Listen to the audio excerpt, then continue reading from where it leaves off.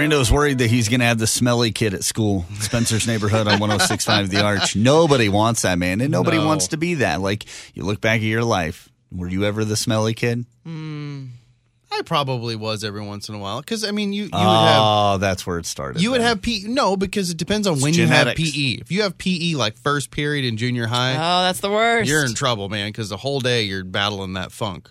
So, I mean, I think it would happen. But my concern with Aaron is, he's 12 years old, and he's old enough now to be self-aware to the point where he puts on deodorant every day because he needs it. He's of that certain age God, where he needs it now.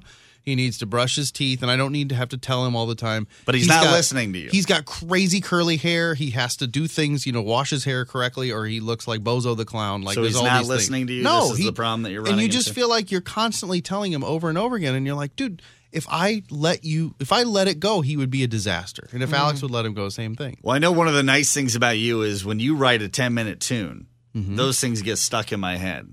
They're like earworms. Yes, you can write a catchy tune, definitely, and you can get the message across well in song. Yeah. Brando wrote a song for his son, and this might work with your kids too, about hygiene.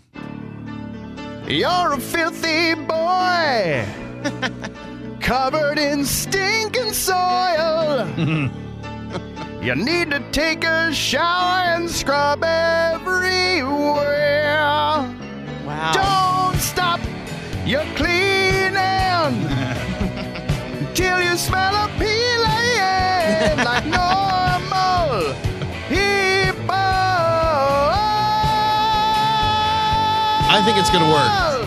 That's my like one of the gosh. best, catchiest songs ever right. written of all time. Oh, Don't stop You're the cleaning. Cleaning, yeah. Until you smell a peeling. Yeah, I'm going to try it tonight.